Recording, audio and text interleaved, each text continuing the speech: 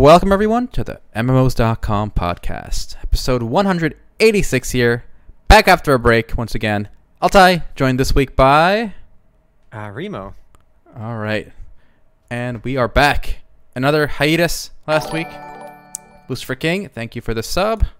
A good way to start the week. Always a good way to start the podcast with a donation. Much love. More importantly, though, honestly, if you're enjoying the MMOs.com podcast, make sure to leave us that 5-star review on Spotify, Apple, blah, blah, blah. Wherever you listen to the podcast, we appreciate it. Yep. Jeff Bezos sends us $1,000 check every time you leave a 5-star review. Exactly. And you want Team MMOs.com to get those fat checks, don't you? All right. Well, with that, I got an interesting topic we can discuss. It seems to be a new trend brewing in gaming.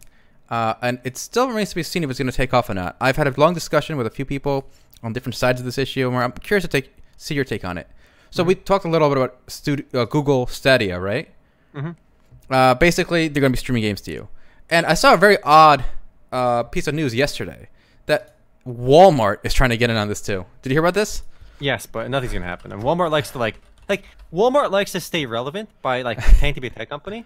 And they've talked about making their own Netflix competitor, and they backed off. Now they're talking about their own cloud gaming competitor. They're going to back off. They like to pretend to be relevant with stuff in the the old guy. The old guy's still in the room. Yeah, streaming. I can do that too.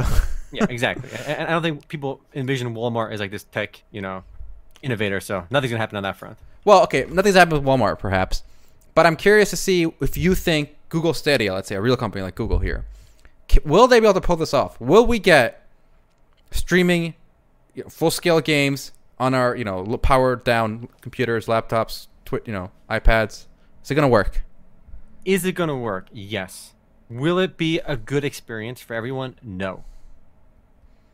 Great for casuals, awful for more hardcore players. Awful for all the tryhards that are watching and listening to this podcast right now, because we are high-tier gamers, high-caliber players who can notice the difference between 120 ping and 170 ping. I do think the average gamer has no idea if he's playing at 250 ping or 300 ping or 150. His reaction speed is so far outside that boundary that none of that matters.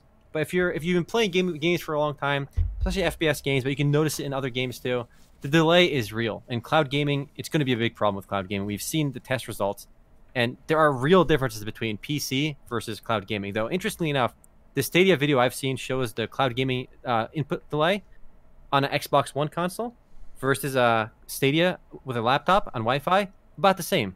So on the console front, they can be pretty similar, but I don't think it'll come close to PC gaming. That's a good point. And I think Carmack, the guy who made, the guy's working at Oculus now. Before that, he was at id Software or something. He said the average console gamer today is already playing on a TV. When he didn't set it to game mode. So on your TVs, there's studio mode or something, or movie mode. There's a mode for game mode. And most people don't even play with their settings on their TV, right? Mm-hmm. I remember when we got a Smash, new Smash on Switch, we initially did not have it on game mode. And I was like, what is this latency, right? Yeah, so, of course, it was unplayable. Yeah, so I feel like the reason I think Stadia has... We got a Twitch Prime sub, 19 months in a row, much love, Elon Strife, and 500 biddies from Asuro Gaming, much love. Dang, how much will it cost to bring the old guys? I even made the heart with my hand like a girl. All right, we'll try for you, okay? We'll try for you, Asura. But yeah, I was saying, so I think Google Stadia, like you said, will work, I think, for a lot of console players because they're already dealing with major lag. So... It actually blew my mind, though, Altai, because I really can't emphasize this enough. The first time we played our Switch, Super Smash Brothers, on our TV, the input delay was hilariously bad. I was like, there's no way this is this bad. How is this? Who can play with this, right? And then we changed our TV setting to game mode, where it lowers the input delay, and the colors get a little bit wonky, but you play at a normal input delay, and it was much better. I imagine most players don't even change that setting, like you said. And in general, this console gaming is just not going to have the same... It will always have more input delay than a PC game, especially if you're playing on a regular TV. If you play on, there's a reason why a gaming monitor at 27 inches with 144 hertz costs $700. There's a reason an IPS panel on your monitor costs so much money, and for $700 you buy a 60-inch 4K HD TV, but you're not getting the same the ratio wise it makes no sense because you get the triple the screen for half for the similar price. But there's a reason behind that. The input delay is much worse on TVs because they're made for watching Netflix, watching movies and stuff, not necessarily for gaming. Yep. So I think that's one thing people are forgetting. Like Google, actually, here's 2 complaints I've seen to Google Stadia. One is what you're saying. There's any delay, right? Mm-hmm. But already we realize there's already delay for the non-hardcore, right? And number 2, people say, well, I have bad internet, therefore it's not going to work. Well, yeah, but you're not the audience, right? Like people who live in the boonies are not the target market. So I don't understand this. This is a bad argument that if it doesn't work for everyone, it's a bad product. Yeah. Okay. I say Google says, hey, we're only targeting people who live in metros with high-speed internet. Like if that's not you, okay, this is not for you. So I feel like that's a bad argument to just say internet is not good, therefore this is bad. And I don't think it's going to take away the other business model as well of selling the games directly. I mean, this is a good value add for people that like otherwise would not be able to play these games. Not everyone's got a good PC, and this might be an easier way to access that for a lot of people a game otherwise the first wouldn't time. be able to get it. Yeah. And actually, about the ping thing too, I find this really remarkable that like how much like input delay we kind of have built into ourselves. So I dropped this link to you. I want you to try this on stream and let's see what your best reaction is. We're all gonna test Altai's gaming reaction speed. So I dropped the test. What is it? Ping test? Try it. Click to start. It's a human reaction. Okay, so what do I do? What do I do? Wait for green. What does that mean? When the screen turns green, left click. Okay. That's it. And let's see what score you get, Altai. Is this just one Everyone time? Just judge him. No, it's 5 times. They'll give you an average after 5. All right. Remember, this is a built-in human ping. This has nothing to do with your actual latency. But this is just from when you see the screen turn green to when you left click on your button, what the delay is between that. So we can measure how much almost like built-in ping everybody has already. Altai, I'm very disappointed with your stats so far. You're a little bit on edge right now because you're doing it live. But, yeah. Master SG with a respectable score. Listen, like real talk, boys. Real talk. You don't get Remo's respect unless you get like below 220 is a must. 220 and below, I can respect it. All right. I'm above the respect line, I guess. Oof. It was your first time. You were kind of on tilt. I get below 200. I get. Like I didn't even know what I was signing up for. And the first one I think was my highest because I didn't know what I was signing up. Respect. Dream Leecher got 180. Master SG's best 160. So anyway, it kind of goes with the whole streaming thing because the test I remember seeing with Stadia was both Xbox One and Stadia and all these cloud gaming services can get like about 130 built-in input delay, which is obviously not good. But like you said, it's not targeting everybody. But depending on what kind of games you're playing, it doesn't make a noticeable difference. You could be playing like The Witcher or something, and honestly, your input delay is not that important. If you're playing maybe like CS:GO, obviously every little frame matters in a game like CS:GO or any FPS game really. But I could see someone playing a MOBA, whether it's Dota 2 or League, and obviously MOBA's things matter too, and how quick things move matter, but not nearly as much as an FPS game. Yeah, I think you'll find value as like a demo thing. People can try things out, and if you like it, and that 100 ping is bothering you, then you can just buy it or build a new computer. Yeah. I mean, not everyone can just drop like $2,000 on a gaming rig or $1,500 on a gaming rig, which is fine. Well, here's what interests me more, and I think I read a tweet by the guy running Epic. What's his name? Mm-hmm. He's always on Twitter, but Sweeney, exactly. He said it's not. Don't think about this as trying to bring like existing games to an existing screen. Think of what other genres this could open up, right? The interplay. One of the things Google mentioned is imagine watching a YouTube video for a game. And you can just click a button and start playing that game.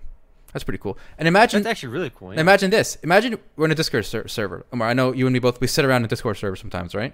Mm-hmm. And imagine what the chat is, where people can link like pictures or text. Imagine you could drop a League window there, and then your friend says, "Hey, come play League with me," and just drop the window. Now you don't have to put it up. You don't have to you just click. That's actually amazing. I didn't even think about that. Yeah. So in the future, I think it's gonna be just as easy to drop a box with a virtualized instance of a game playing as we currently copy GIFs or pics. That's actually phenomenal because I love Portal 2. It's one of the games I've been playing a lot this last year. I have over 90 hours in it now. Definitely a little late to the fun over there. Been playing with a couple of friends earlier this year. And just to be able to drop a link to Portal 2 to play co-op online, Community Chambers, my friend, and they just click on a link to play, that removes the friction of having the game installed all the time, launching the game, getting in there. It can be done instantaneously, which is amazing. I definitely see real value there. Yeah. How quickly you can share a meme, you can share an invite to your multiplayer game. Yep, and they don't have to launch. They just click into that window. Just it's like a YouTube video embedded into Discord right now. They can just play in the window, or they can full size it if they want. But it's just within there, and boom, ready to go. Yeah, again, the value here isn't for us on the podcast and people listening to the podcast that probably already have a gaming rig that that probably are going to spend extra money for the 140 hertz monitor to get that little bit of an advantage. Like, it's not for us, but I do see the value for everybody else. And honestly, just like even for us, like just to click a game to try it without installing it and buying it, like you guys get free trial, right? Imagine seeing an ad for a game on Twitch or something, right? Even though assuming we don't use ad block, which everybody does, but imagine seeing an ad for a game, and when you click on it, it instantly lets you play that game for like 10 seconds or 30 seconds. You can see an ad that's interactive like that, where like, and obviously, if you want to click it or not, that'd be so cool actually. Like that would instantly make like just ad. It could make ads kind of cool. Yeah. So that's what I want to. I don't want to think about it as delivering the existing games, in a different way. I want to think of what new possibilities will this allow. I do think there's been a very harsh reaction by a lot of people. Like on my Twitter, I follow on my Twitter feed. A lot of people are like, "Oh my God, Google's gonna ruin gaming." Like, whoa, relax there, buddy. Like it's not for everyone, but everyone's got this very harsh, like, take this shit out of here approach, which is very weird. Yeah, gamers are an odd bunch. We're a very angry bunch. Very defensive and angry. Yes, 100%. I remember like toxic. A couple months ago, everybody was shitting on Steam, right? But then Epic Games Store came out. And now, literally, shitting on that. Everyone is shitting on that, and like Steam is a good guy. I bet Steam is so happy this Epic Store came around because now they can woo, we were getting a lot of heat. Now we're the good guy again. Yeah, gamers definitely get very passionate. Maybe not angry, but like very passionate people. I've been seeing a lot on Twitter fights between people like attacking the Epic Games Store, people defending it, like we shouldn't have exclusive on the PC. That's like a console thing.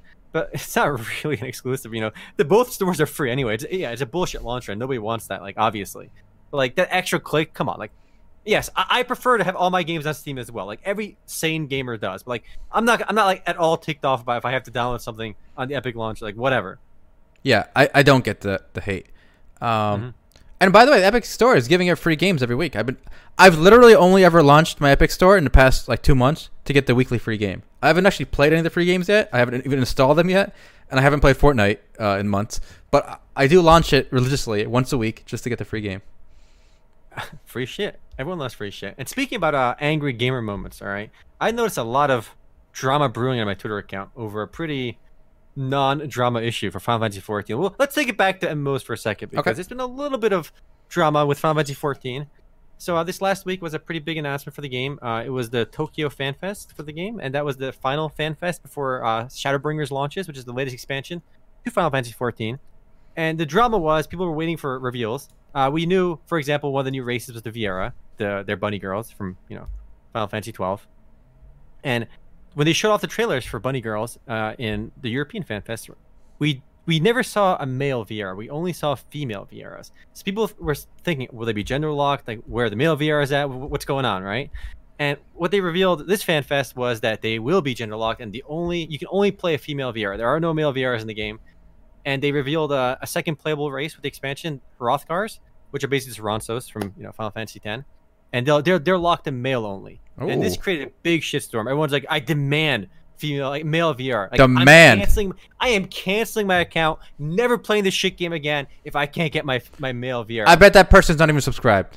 Yeah, honestly, you're probably right. But there's not just that person. I saw so much shit and hate on my Twitter account as I'm scrolling through, like, Square Enix can't get anything right. These are a bunch of effing assholes. They're retarded. They don't know what their community wants. Like, if you don't get male VR, this game is awful. Like, really? You really want to play a male bunny? Like, I actually don't get that, really. Like, yes, obviously, I prefer non-gender-like classes. I think everyone prefers more options. I disagree. We can discuss this a little bit after you tell the story. But I am now firmly in favor of gender lock. Okay, there you go. I'll tell you, it's firmly gender lock. Firmly. I prefer to have more options, but it's not something I'm gonna lose sleep over. I can't imagine there's anyone like that was like just counting the days that they can play male Viera anyway. I mean, Vieras were bunny girls in Final Fantasy XII, and like you didn't. Male Vieras were never really lore appropriate in the game either. They were kind of like in the background. Like they never played an important role in the Final Fantasy games. So like I don't know. I'm so surprised and taken back by the amount of outrage towards Square Enix for having gender locked Viera. Okay, now let me tell my story here. So there's if you follow the internet these days, there's a lot of SJW terms being thrown around, right? And one of them is fragile masculinity. I think that's what it's called, right?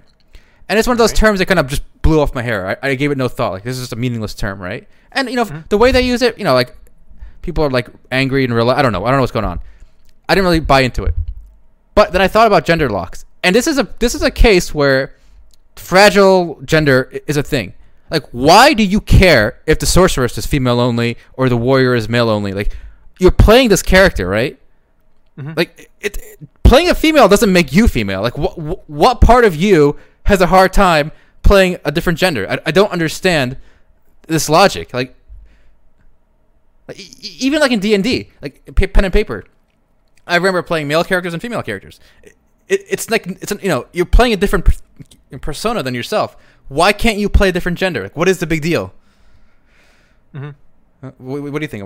As someone who prefers free gender picking, I mean, again, I don't see a problem with it. I see it's not a big deal, but why wouldn't you want more options for the player? Like, there are, like, why not let me play as, this is the first time they're adding a gender lock class to the game. So it's not like this game previously had these gender locked issues, and this is a new thing for the game. And it just seems like, people are arguing, oh, they're getting lazy or something. I mean, I don't think it's a lazy thing. No, it does just seem odd that why not just make the male ones? Like, I can't imagine it being that much, more work. Okay, what about this? Like, what if remember, some people are saying immersion, right? But I think actually gender locks increase immersion. Imagine this rabbit culture. Only the females like go out to venture. The men stay home and build houses, right? So that makes sense then, right? Well, but that is, I think, one of the things I read quite a bit about. People were talking about, male VR as not being a prominent role in the game's lore. So I linked you a thread on the official forums. So obviously, it can't be that toxic because it is the official forums. People are, 140-page thread about people saying we want male VR.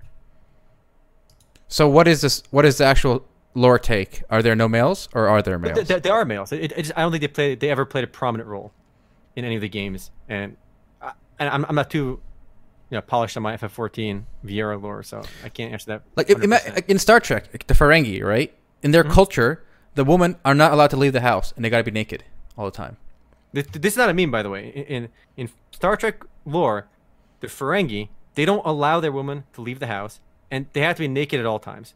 And there are scenes in Star Trek where like a female like Ferengi tries to read something, and like they all get offended. Like, no, you can't learn to read. You're a female. You gotta be naked, and you can't leave the house. Which is actually hilarious, right? It is hilarious. If you show this to like SJWs today, they would throw a shitstorm over Ferengi in Star Trek. I wonder if the new Star Trek will have a scene like that. I doubt it. Now There's it's no all way. now it's all woman power. They would never approach it. But like, is there any kind of like feminine response to Ferengis? Because again, this whole SJW movement is a bit more recent than Star Trek, at least with Deep Space Nine, where I first saw the Ferengi.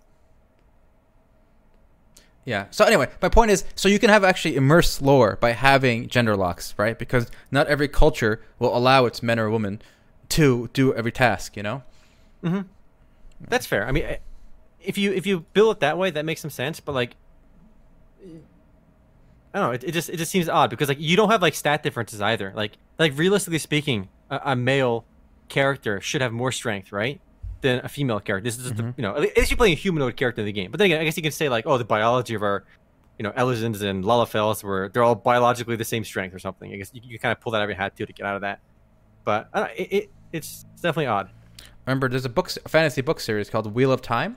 It's like 20 books in the series. But one of the key things in the world is men cannot be mages because they can't control. They're too powerful to become mages. So basically, there's a woman can be mages. So they basically like run the government, and the guys got to be like peasants and whatever. So maybe the rabbit people are like that. So I'm reading some of the comments on here. So people saying, "Come on, lore is an excuse. Lore? What about Mikotes and female Rogadins? What about female Highlanders? You can't hide behind this excuse of lore." So I guess it's not lore appropriate to just brush it off. Yeah. Again, I don't know the lore in the Final Fantasy world, but I'm just giving you potential ways that gender lock can be fitting. Yeah, it can be done in a way that makes lore sense, and I think less people would argue with that. But I guess in a game where they kind of threw the lore aside for making male Mikotes and female Rogadins and whatnot, it shouldn't be an issue in that front. But I don't know, it just seemed like they wanted to add to if you saw the other class as well, the Ronsos, the Hrothgars they're called, they look very, very masculine and like just big dudes. So I guess it did make sense to make those as female. I mean, they could have because they have Rogadins in the game. They look kind of like ogres still, these big races. So they could have done it. They just chose not to. And I was just taken aback by the backlash on my Twitter account. People are just angry. They're seething, But which tells me this is what I'm it talking almost about. feels No, gamers are just angry. It's whatever they can be angry about, they will be. Yeah, it seems like this is like they were looking for something to be angry about, because for the life of me, I do not understand.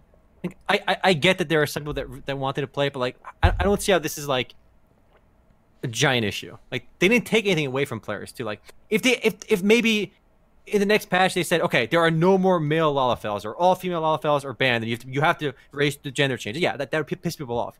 It wouldn't affect the game gameplay wise, but they're not taking anything away from the game. They're adding 2 new races to the game, along with all the other new stuff they're adding, and yeah, one of them is gonna be male only, one will be female only.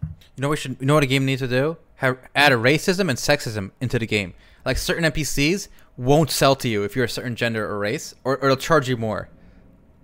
That would be really interesting, actually. Right? But I feel like a lot of like modern gaming has taken us away from that. Like I saw the announcement recently, kind of unrelated, but like I saw the announcement for Final Fantasy VII coming on Nintendo Switch, and in the scene, there's in the trailer, the Nintendo account tweeted was basically that in the first part of the game where you blow up like this giant refiner. And if I remember correctly, towards the end of the first arc of the game too, like you destroy like a whole section of that starting city, and literally you just were a terrorist and you kill like millions of innocent people. Like I don't see that happening in newer games in general. You know, Yeah, you don't that's true. do anything like remotely controversial like to that degree. Almost like you're always like the goody two shoes kind of character. There are some like gray things you can do in some games on like an individual basis, but like you never you never be like a terrorist simulator. Which Final Fantasy 7, you were playing as a terrorist at the beginning of the game. And like you said, like it would be cool to see different races in games mistreat each other. Yes. Like in public in video games, it doesn't happen though anymore. Maybe I think EverQuest has I'm sure EverQuest has stuff like that between the races. Oh, yeah.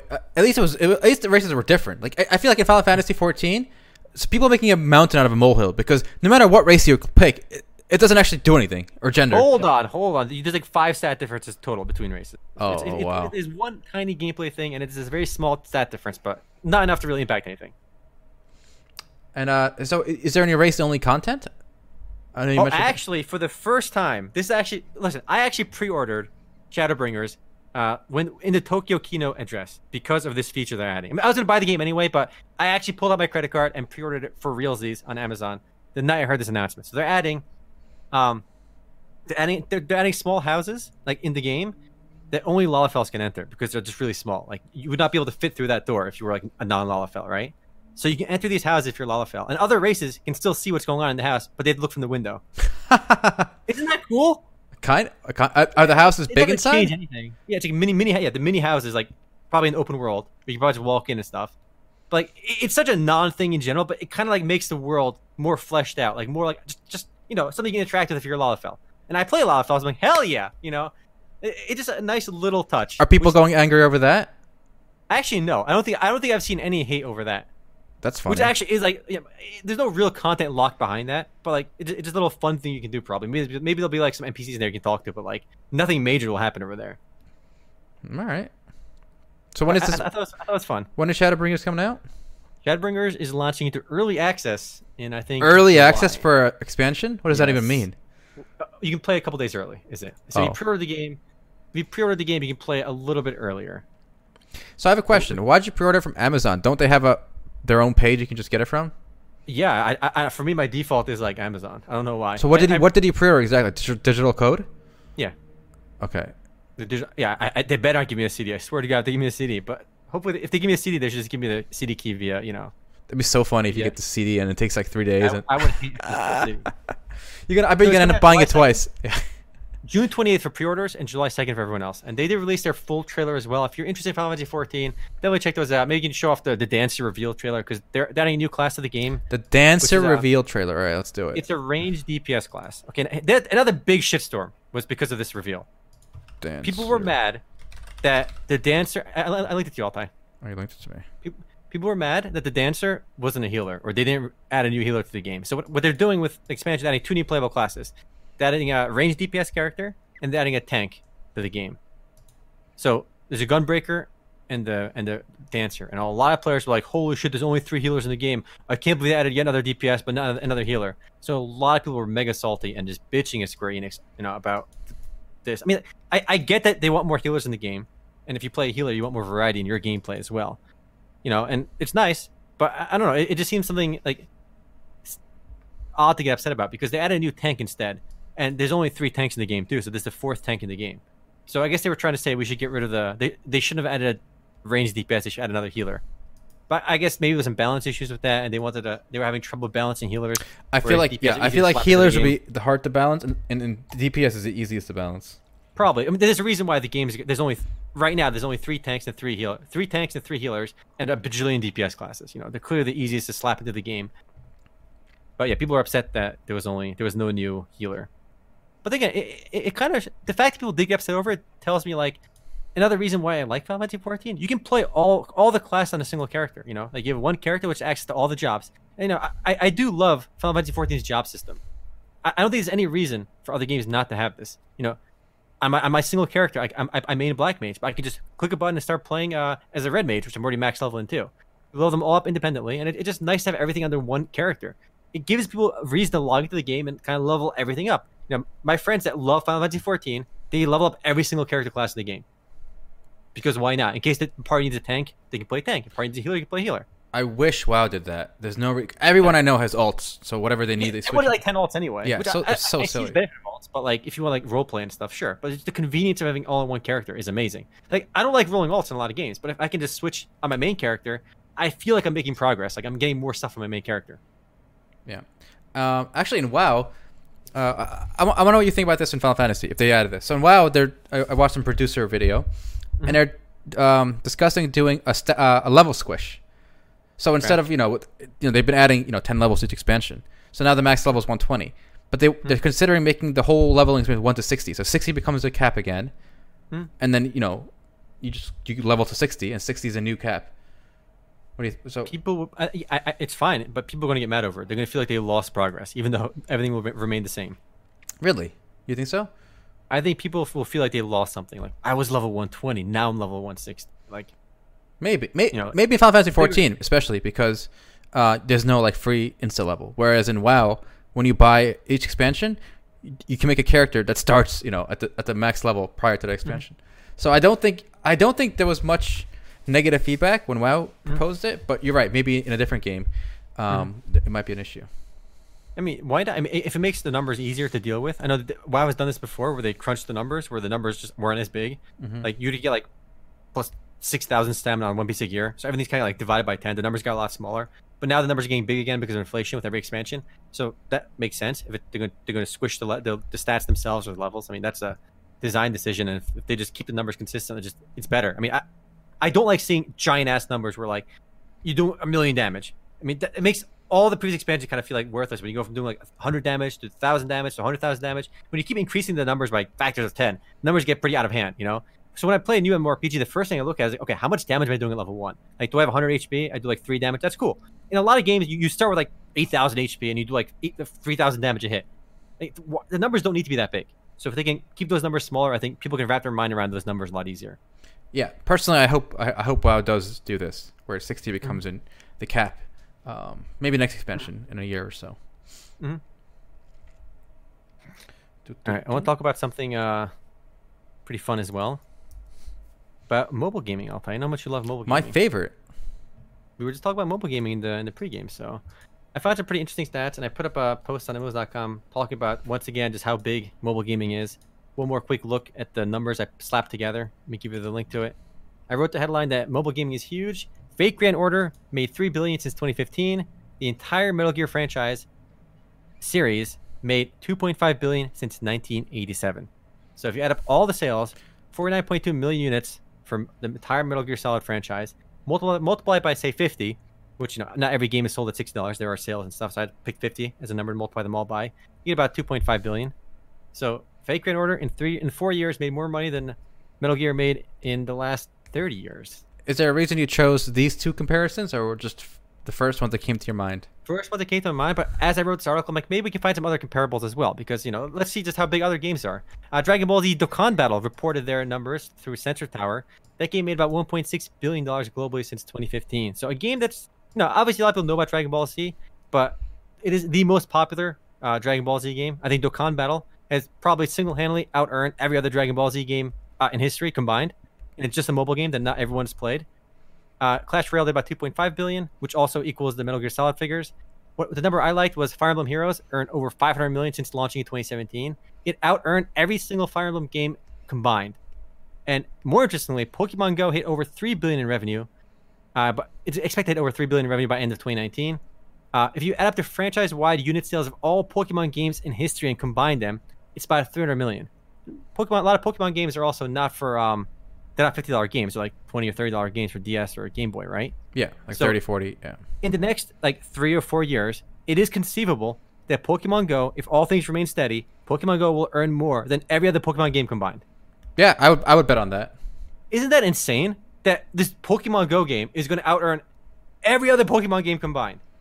It's not there yet, but remember, for Dokkan Battle, it out-earned every other Dragon Ball Z game probably. You know, Faker Order makes this crazy money. Fire Emblem Heroes out-earned every other Fire Emblem game combined. So, but Pokemon is such a big franchise. You know, everyone's like, it sold over 300 million copies. These are big numbers, but it just shows you how insanely successful the popular mobile games can be, and this is why we're going to get more and more mobile games. It is also amazing. It's also important to look at these numbers if you're whatever hobby or industry you're in, because so many times the numbers contradict your assumptions, right? So, for example, I was looking at the top selling games of all time. So this is unit sales, doesn't count free to play. So PUBG sold more copies than all the original first gen Pokemon games combined. So were the red, blue, and yellow combined. PUBG sold significantly more than all those combined. And PUBG's only been out for what, 3 years now? 2.5 years? So like that is insane, right? But the cultural impact of Pokemon, because we played it when we were young, is so much bigger than PUBG. But there it is. PUBG sold more. And speaking of PUBG, somewhat related note, because PUBG Mobile had some interesting stats as well. Tencent reported their earnings this last week, and they thought Tencent owns PUBG Mobile. They also own Fortnite indirectly through Epic Games, right? So there was a sentence in their earnings report which I like. Tencent themselves said in international markets, PUBG Mobile achieved breakout success, becoming the most popular game globally by monthly active users, and was named the best game of 2018 by Google Play. They came out and said that PUBG Mobile is literally the most popular game in the world outside of China. Who would have thought PUBG Mobile?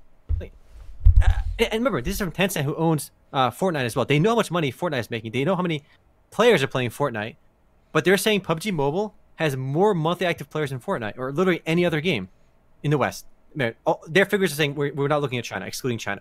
I think if you included China, maybe Arena of Valor or Honor of Kings would be number one. But PUBG Mobile, guys, is the biggest game in the West.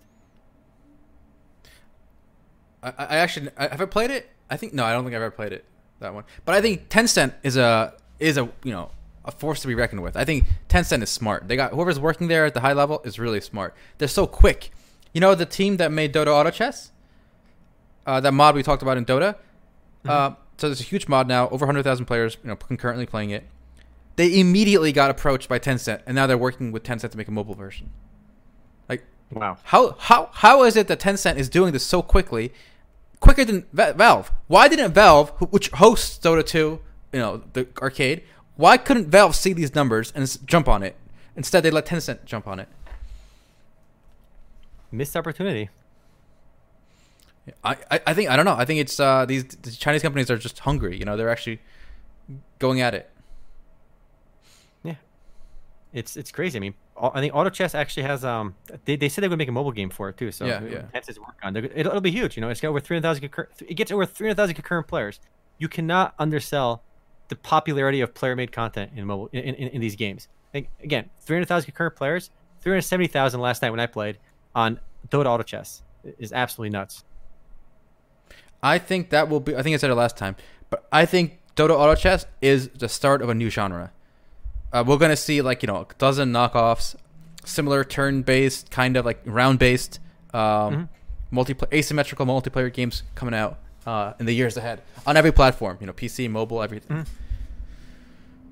So before we get too far away from mobile games, I want to talk about one more figure which I thought was pretty interesting. Altai, can you guess how much the average Japanese gamer spends on mobile games in 2016? 2016. Remember, and this is looking at the top 30 mobile games in Japan, and just dividing their revenue by the total players. So this is not average revenue per paying user. This average revenue per user. Okay, so per month. Okay, per month. Per month. No, this counts people that don't spend any money. I get it. Okay, I'll say $10. $30 a month. $30 a month? The average Japanese player spends $30 a month on a mobile game. That includes people that spend a big fat zero.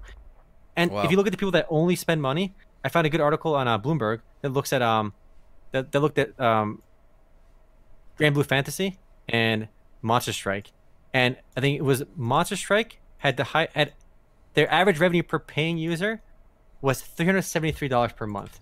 So if you spend any money on some of those Japanese games, like the average Japanese player ends up spending $373 a month. And the average player, whether they spend zero or a lot, it averages out to over $30 a month. And the most remarkable thing about that statistic, Alte, let me show you the chart for this. The most remarkable thing about the statistic is how much it increased between 2015 and 2016. Wow. The Japanese figures increased from $16 a month to $30 a month. Look at China. The average Chinese person spends more money on mobile games than the average American, and the average American is much wealthier. This is a inverse good taste meter. So I guess maybe. I wish I was looking for the data before the podcast started. I was looking for data for 2017, 2018, 2019. There's nothing out quite yet. So I think the numbers, they've gotten better at monetizing. So these numbers are probably going even higher. And here's the remarkable thing. Like, with all the complaining we do about, like, PC games, and I've talked about this before, and I think it's a very unpopular opinion. The amount of bitching we do, like for Final Fantasy 14, I pay like $14 a month for the game, $13 a month to play the game. And I get basically everything I want in the game for $13 a month. I think I get a lot of value there. I don't spend any money in the cash shop for race changes, for world transfers, stuff like that. I don't spend any money on that stuff. So for that's my limit. That's all Square Enix will get from me. If I play the game nonstop all month, they get $14 a month from me. Versus this mobile game that's free to play in Japan, they're getting over $30 a month. They're getting $30 a month per person on average. I do think Square Enix should be able to monetize their users a bit better. I'm not saying PC MMOs should go the mobile way and go full pay to win and try to extract hundreds of dollars per user per month. I'm just saying where we are today, where Square Enix or Activision Blizzard or any of these big companies are going to decide for themselves, do we make more PC games? Do we make more mobile games? Our mobile users don't bitch, and we make triple the money off them. Our PC users are the biggest wideners in the world, and we can't get more than $12 a month from them. I honestly think I get more than $12 a month of value out of Final Fantasy 14. And I think anyone that plays those games a lot get that value as well. So I think whether you want to capture that through a higher monthly fee or more expensive cash shop items, I do think we got to give a little something to Square Enix, because there was a big shitstorm when they launched their mobile companion app, because you could pay money to get you could use with the mobile companion app for Final Fantasy 14. You can use the auction house like 3 times per day or something for free, right? You can buy 3 items or list 3 items in the auction house using the app. Obviously, you can do it infinite times on the PC, but if you pay like $5 a month extra, you get you can do like 20 uses in the auction house with the app. That just lets you if you're out of the house, you can buy something in the auction house if you want. This is snipe an item that you really wanted, and that gave so much shit and blowback to Square Enix. The players were just bitching about, it's unfair, it's but you can still do everything the same on PC. They didn't take anything away from you, but people were complaining about it. So I want to let Square Enix monetize a little bit more. Same with World of Warcraft. Let them charge a little bit more for some cosmetics. Let them make a little bit more money. That way we can keep getting, good PC content and not just mobile nonsense. Yeah, I feel like one of the big problems, it's always harder to change than to just, start with something different. So, yes. Yeah, so it's very hard now that the expectation has been leveled, right? Where, okay, you're going to pay $13, $14 a month and you get unlimited access, right? It's so hard to dial that back or play with it in any way. And here's the thing, that once you speak to somebody that's like very anti-pay to win, you realize like the flaw in their logic too. Like I'm generally anti-pay to win as well. I mean, it just seems I prefer you to earn your things in games. But like if you're playing Counter-Strike and you have a 144 hertz monitor, you have a better refresh rate than me. You are literally paying for an advantage. If I have a 60 hertz old LCD monitor, you are literally just seeing the frames. Your screen's getting updated twice as fast as mine. You can just see things before I can. Or if you have maybe I'm further away from the server than you are. I have a shittier internet connection. Maybe I can't afford a cable internet connection. Maybe I have to get like a satellite internet connection. My ping is 200. Yours is 60. Yours is 20. You're sitting on top of the server. Like, are you not paying for an advantage with better internet than I am? Of course you are. If I have a ball mouse, do you remember ball mice, guys? Oh, we had this talk. Back in the day. All right, yeah, remember ball mice? Like if you play with a ball mouse and I'm playing with a Razer Death Adder or something, or better equipment, like I get every marginal advantage I can pay for, But that's all okay. Like people, game companies can't fix that. Yeah, they can. if Counter-Strike wanted, they can lock your frames at 60, and there's nothing beyond that. If Counter-Strike or any online game wanted, they can set something called a minimum ping. They could just literally run your internet connection around in circles until you get minimum 100 ping and then send it to the server. They could force 100 ping minimum and keep people on an equal playing field, but they don't. And people are okay with that. So people tolerate pay to win in so many different ways, in so many different games they play. But the moment, like, the expectations for the developer, if they try to partake in the profit, it's seen as evil. And there are good ways and bad ways to do it. I want to reward developers from the games I play a little bit more. Okay, well, how do we do that? With these it's impossible. It's so hard. It's impossible. This is kind of related to what you're saying. So I was reading a write-up by the guy who made Counter-Strike, the original mod, right? And he was saying he had so many more ideas for Counter-Strike, but once it got super successful, they were afraid to change anything because of instant, pushback. So one example was gun inflation. So, what do people buy in Counter-Strike in any match? The AK or the M4, right? Mm-hmm. That's pretty much like the default. Yeah. But they actually tested a feature where every time a gun got bought in one round, like one match, it would go up in price a little bit. And now this would encourage people to try all the guns because, some of the guns are worse than others, but they cost a lot less because the AKs keep getting bought and they keep going up in price. So it would actually add diversity. And when you kill somebody with an AK, maybe that AK costs like double what it cost at the start of the match. That's actually a really cool idea. Yeah, but they couldn't do it because they got so much pushback and they got scared. Interesting, because that is one of the big issues with Counter-Strike where, like, certain guns are just optimal play at certain prices. But if the prices are dynamic and they change, you could actually be forced to use other weapons that you normally wouldn't do. Yeah. I think it would make the game more dynamic and interesting, actually. But yeah, like you said, they're afraid to play with those numbers. And with all the blowback a lot of these games get when they try to shift up the business models, PC gamers are angry people, boys. We talked about it in the beginning of the podcast. We are quick to get the pitchforks, and I'm guilty of that as well myself sometimes. But yeah, it's an odd place to be as a PC gamer. Just seeing, like, I feel like we are at a crossroads, and I'm seeing the opportunities for that developers are seeing in mobile, and the games I prefer to play on PC. And honestly, there is no reason for a sane developer to pour resources into making PC games in general when mobile is just this much bigger. I mean, fortunately, right now, I think Final Fantasy 14 is still a pretty big cash cow for Square Enix. And I was looking at these numbers earlier this week out of curiosity. So while Final Fantasy 14 and Square Enix's MMOs don't make a lot of money on the top line, they're actually very profitable. I ran they publish their operating income as well. So I ran the good numbers real quick. An average year, Square Enix will make about 25% of all of their operating income, which is basically close to their profit from their MMO division. And their MMO division is basically two games, Final Fantasy 14 and Dragon Quest X. And most of that is Final Fantasy 14. And they actually make just like very similar amounts of money between mobile gaming and their PC MMOs. Only because the mobile games have very high revenue. We're talking like triple or quadruple or even higher revenue than the MMOs, but they don't make any money on them because there's a lot of expenses related with those, with the Google Play Store and the Apple Store, and how much money they're pouring back into mobile game development. So there's actually it's a very big profit driver for Square Enix is their MMO division. So because of that, Final Fantasy 14 is still relatively safe. Yeah, that's a good point. The allure of mobile, you only see the revenue numbers, but the cost involved are so high too. For like you said, Apple and Google take 30% off the top, and then you have to always advertise these games. And you got to blitz advertising. You have to have a huge launch. Because if you don't have a huge launch, you don't show up in the top 100 apps, right? And if you don't show up there, there's no discoverability. So I do think a lot of these mobile games are not making as much profit as people think, just because the cost of that revenue is so high. Yeah. All right. What do you got, Omar? Oh, speaking of mobile, Call of Duty is coming mobile. Did you know that? That's a thing. So it's supposed to be China only, but then Blizzard said, why don't we just bring it to... Activision Blizzard said, why don't we just bring it to the West as well? So soon we're going to have Call of Duty mobile, Diablo mobile, probably some kind of WoW spin-off mobile. Mm-hmm. Yeah, but that's supposed to be China only. It's coming to the West, which is nice.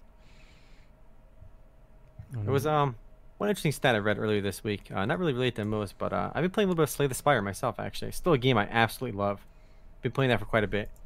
And they released a pretty interesting stat. They said 43% of their sales, they sold 1.5 million copies, and 43% of those stats, of their sales, came out of China. And there's no Chinese localization for the game. And still, nearly half their sales came from China. I read that too. And my first thought was maybe China is starting to get some better taste in games. Because Slay the Spire is actually a good game. So I'm glad to see that's doing well in China. And I've said earlier, we talked a lot about modding, and you said that like Dota Auto Chess will kind of spawn its own like genre.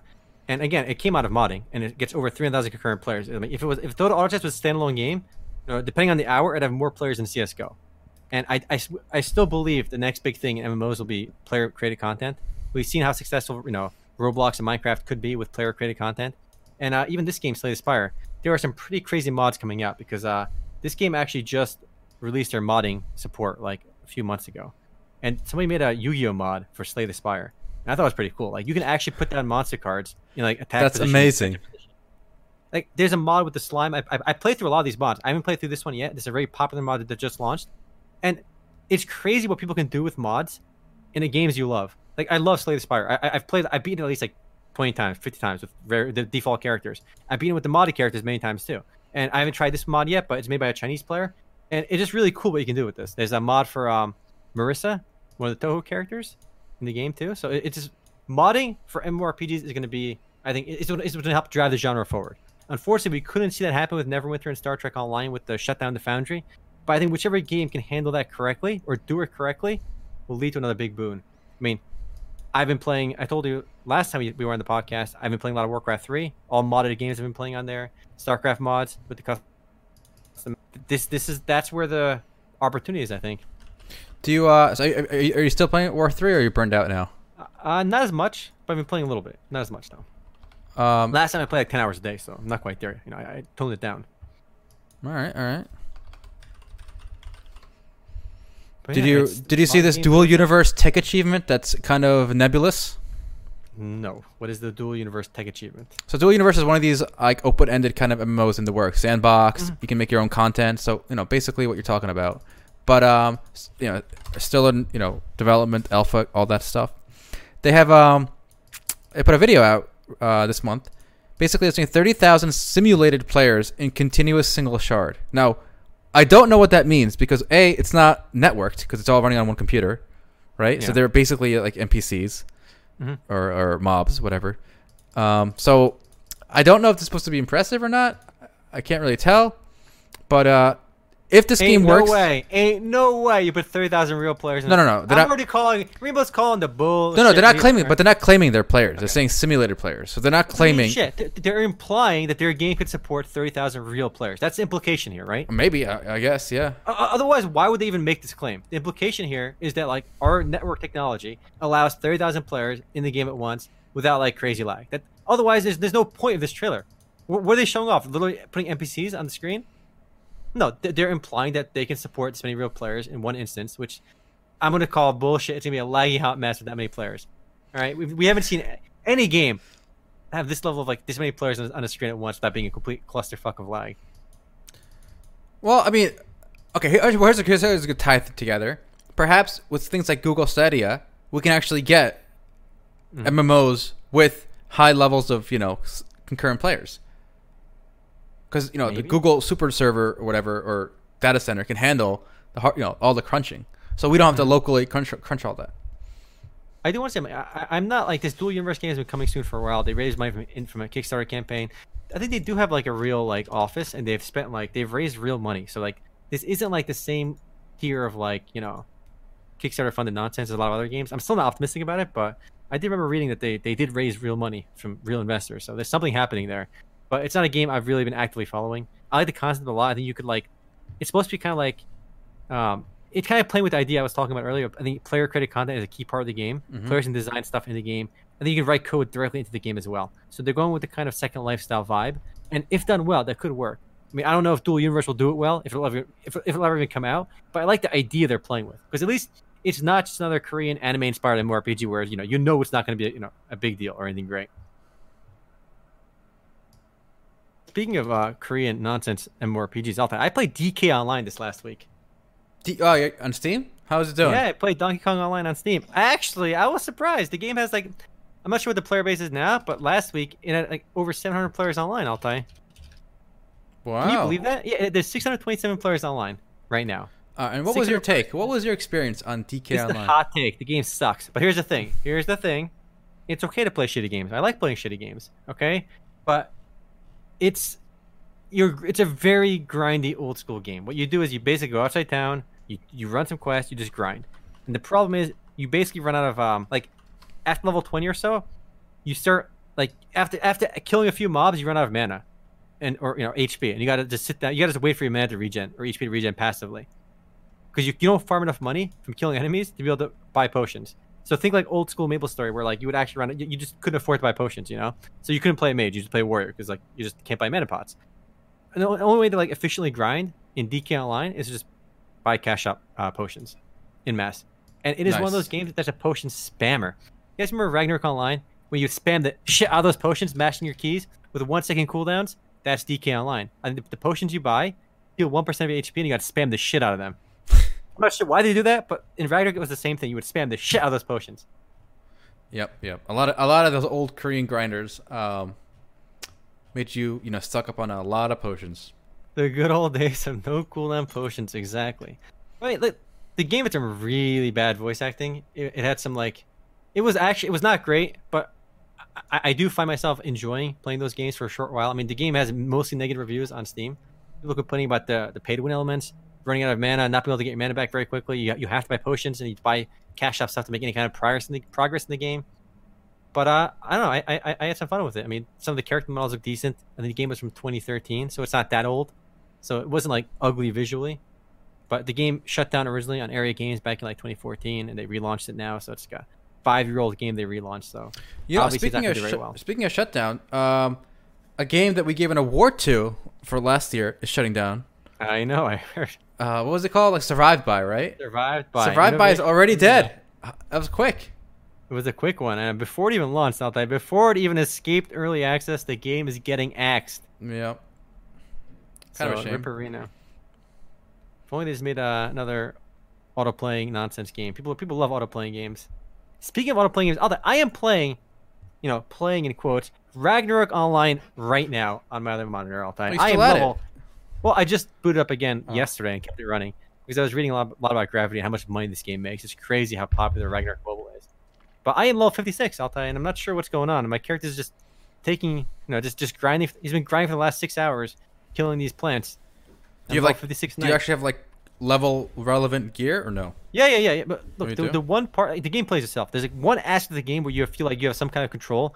Is when you upgrade your character's gear. So you basically grind forever on autopilot, and every once in a while you go back to town, you go to the auction house, and you buy whatever relevant gear is for your level from other players, and you equip it, and you go back outside town, and you go back to grinding automatically.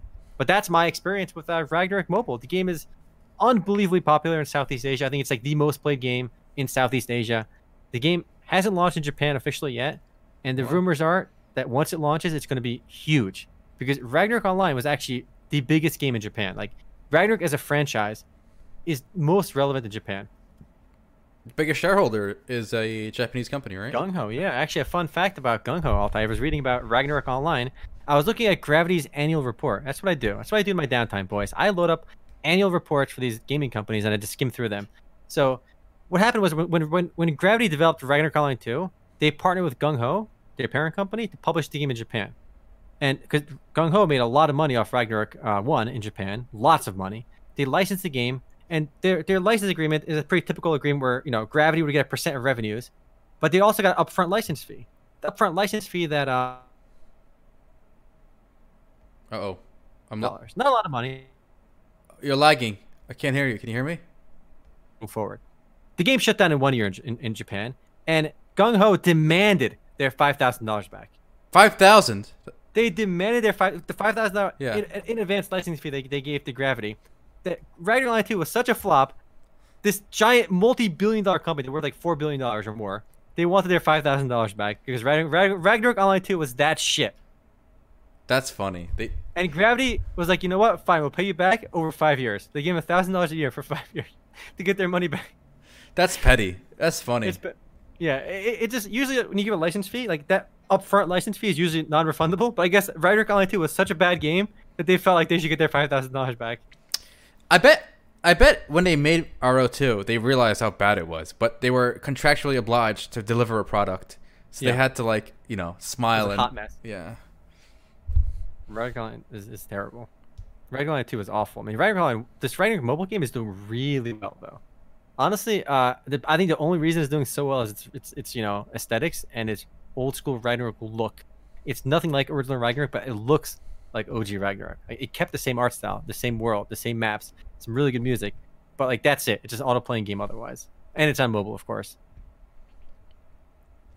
Nice. I know we covered this a while back, but I ran into this website again, and I think you were the first to show me this.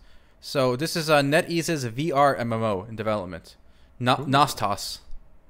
Do you remember this somewhere? Nostos. Yeah, it looked cool. Yeah, it does look cool. It's got some music playing on this. Look at this eerie website. Ooh. Yeah, NetEase can be innovative sometimes. I mean, they're known for copying games, and they're some of the most notorious like companies that just copy games. I want to show you a NetEase game after that in a second. NetEase is just like unbelievable. They give zero fucks about ripping off other games. All right, Altai, I want to show you. You've played Brawl Stars, right, Altai? I have. So maybe for our audience that didn't play Brawl Stars, let me show you a quick gameplay, and I want to show you the NetEase version. Okay. Okay. Let's see the. Let's see some actual Brawl Stars first. Just skip ahead in the video to some actual gameplay. All right. Okay. Let's see some Brawl Stars. And it's a game by Supercell, owned by Tencent. And then here's the knockoff version called Storm Arena. When I heard about this game, I was like, NetEase is at it again, boys. NetEase is just shameless, boys. Shameless. Oh, that's funny. It's the same game. It's literally the same game. Instead like top down, it's just kind of a little bit slanted sideways though for some reason. That is the gameplay funny. is identical. It's 3v3. The blocks look the same. The grass looks the same. It's so shameless. Oh my god, look at this. That's great. But you're in little vehicles instead of like on foot. Yeah. And it's crazy what this NetEase company does. I mean, they're the guys doing Diablo Immortal. But they made a complete knockoff of Dead by Daylight as well, like a literal Dead by Daylight clone on mobile as well. So don't you think it's embarrassing though? I know we talk about being cucked. If you're Blizzard, okay, I want to make a mobile game. I get it. Mobile's big. You want to make a mobile game. Why are you going to the company that literally rips off all your games? Like, I don't. That's true, because they're really good at making mobile games, and they're really good at ripping off other people. Right? Oh man, it's just like, imagine your wife cheats on you, right? And then later on, you agree to like a three-way, and then she recommends the guy she was cheating with, like, and you say, "Okay, dear, that sounds great." Like, I don't understand. Just work with a different company. NetEase is shameless in their ripping off. Like they're a big company. They're worth over $20 billion. It is truly shameless how much they ripped off other. I mean, even their Knives Out game is a complete PUBG clone. Yeah, I don't like. Tencent sued them over that, but they settled because you can't. Like, it's very hard to sue these Chinese companies, even though they're Chinese. So they rip off companies all the time, and NetEase is one of the biggest at it. Beta as fuck, exactly, Pakiaki. Is Lost Ark coming to NA this year? We have no announcement for NA release, so probably not. Your favorite anime sucks. I like your name, by the way. But my guess is we'll get a Lost Ark announcement by the end of the year or early next year. That's my guess. We'll get an announcement for when it's going to come out to NA. So it's still, there's nothing coming out to NA just yet, but hopefully we get an announcement about it by the end of the year. That'd be nice. That's still one of the more highly anticipated games. What happened to Air? Remember Air was supposed to come out this year? Yeah, Air was supposed to come out last year, wasn't it? I don't know. They announced it last year, and then like some testing and blah blah blah. But, I've got nothing on that either. Yeah. One day, boys. One day. I'm not too excited for Air, only because it's an Unreal Engine 3. You don't like game. Unreal 3 MMOs in 2019? No, 2019 Unreal Engine games, no way. Not for MMO. It doesn't make any sense. All right, there's maybe one more big news we should talk about. Albion Online, Altai, is going free to play. I heard. That's pretty cool. That's a big one. Yeah, it is. They need it. Why not? More players, more meat. A game like this, I think, finds established patterns quickly, unless it's like some new blood. There's been people complaining about a few big guilds, controlling the world, etc. So this, I think, will introduce enough new people, new blood, new fighters to hopefully change things up a little. Yeah, I mean, the game, it's a sandbox game. It benefits a lot from having more players. I mean, it's inspired by RuneScape and Ultima Online, and a game like that needs tons of players like in the game to be like relevant, because it's not like a theme park game where you just go from point A to point B to C to D, just doing this main story quest. It's very player driven. The entire economy is all player driven. The encounters, what makes that game fun, isn't really the PvE. It's the PvP experiences. So you do need more players for that game. Fortunately, I mean, the player base has been on the rise for the last 2 months. So the game, the numbers on Steam aren't great, but the game's been off Steam for a while too. And they said they have like 10,000 players. If those are concurrent players, it's definitely not bad. So they said 10,000 daily players. It's a chart going up, which is very nebulous to read. But the game's player base is already increasing. And I think when they go free to play, it's definitely going to help the game. I mean, there's no reason to keep the game buy to play as long as they don't sell power. I mean, they were always selling gold anyway, which you can kind of use to get stuff in game anyway. So they already had kind of some pay-to-win elements from the get-go. So going free to play makes sense, I think, for the game. And I think if you play the game already, you're going to benefit because more players is going to be better. Yeah, and I'm pretty sure the way it worked was even if you buy the game and you were playing it, you were capped unless you pay for the premium sub. So even now, I think when it's free to play, it's still going to be a big incentive for you to pay. But with that in mind, there's no reason not to be free to play because at least you can decide if you like it and then you commit to the subscription. Yeah, it's gonna be probably.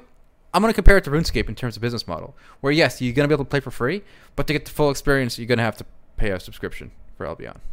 Kind of like with RuneScape. Yeah. All right, I want to show you some maybe an item in Final Fantasy 14. All right, what do you think about this item, Altai? You see this in the game when you're doing the main story quest. Plot relevant gloves. If you didn't need them, you wouldn't have been able to pick them up. There you go. Can't argue with that logic. It's a glowing icon on the ground, and you're supposed to right click on it. When you pick it up, you get this item. Plot relevant gloves. I do like the little fun the writers of Final Fantasy 14 have with a lot of their story. They put little nuggets of like humor into their items in the game. This reminds me of that GIF I saw this week. Everything will be okay in the end. If it's not okay, it just means you're not at the end yet. That's true. It's not wrong. Makes sense. Anything else for us, Altai? Well, there was a little fun story about how in this random town in India, a few random villages, they banned PUBG Mobile. Did you hear about this? Why? Yeah, I heard about that, but why? I don't know the details. I just read the headline. So the amazing thing about India is we're seeing a whole continent-sized country go through the internet revolution all at once. So late last year, I think, India got its first nationwide 4G network, right? And everyone started getting smartphones. So they're going through all the stuff we went through in the last 20 years. They're going through it in just this year. So the whole outrage we had in America here about violence in games, in India they're just having it because it's the first time the average guy can play these games. So it's kind of interesting to see them go through everything in a heightened pace, and I think that's what this is. The local villagers don't know what's going on. All they know is the kids are playing these gun games, and they just assume they want to shoot people up. Yeah, of course. But isn't that funny? That this literally happened, where a kid was playing on his phone on the sidewalk, and the cops arrested him because they saw him playing it.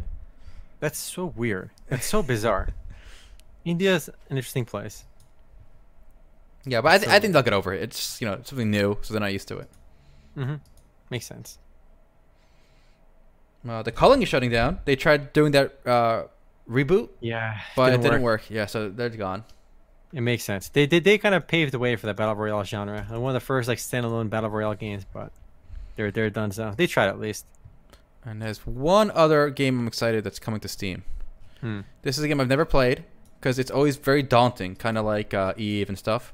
Dwarf Fortress is coming to Steam, and this game you can just download it yourself on their website. But if you are lazy, it's going to include Steam Workshop support, and it's going to come with a graphic tile set, so it won't be all ASIC little characters. It'll be actual graphics. So that's pretty cool. Have you heard of this game, or are you interested in trying it? I have no. I mean, I really haven't heard too much about it. It's this whole giant open-ended game where there's two modes. You play as a hero walking around killing stuff and leveling up, or you play as the guy organizing a SimCity kind of these dwarves living in this giant cool base. It's a really cool concept, actually. It's actually with Steam Workshop support. That's the important part, boys. Yeah. So, but it's kind of a sad story on why it's coming to Steam after all these years. Somebody in the family of the creator, one of the creators, is sick, and in America we don't where healthcare costs up a lot of money, so he's doing this to make money to fund their healthcare needs. Oof! Yikes! So I know Canaris is always harping on how great Europe is, but if these guys were in Europe, this game wouldn't be on Steam. There you go, boys. American healthcare is bringing you Dwarf Fortress on Steam. Thank you, America. All right. By neglecting great people. Europe is. We got to talk about Article 13. All right, that memery. Oh, okay. So Maybe it's a post game thing where we can stick it in over here. let's go post game with this. It's a politics. All right. It is politics. It is politics. Okay. Checkmate Europe. All right. Anything else? Or are we done? I think we're done. We can. All right. Let's go. Let's go to post game. Thanks for watching. Stick Thanks around. for watching. Take it easy. Peace.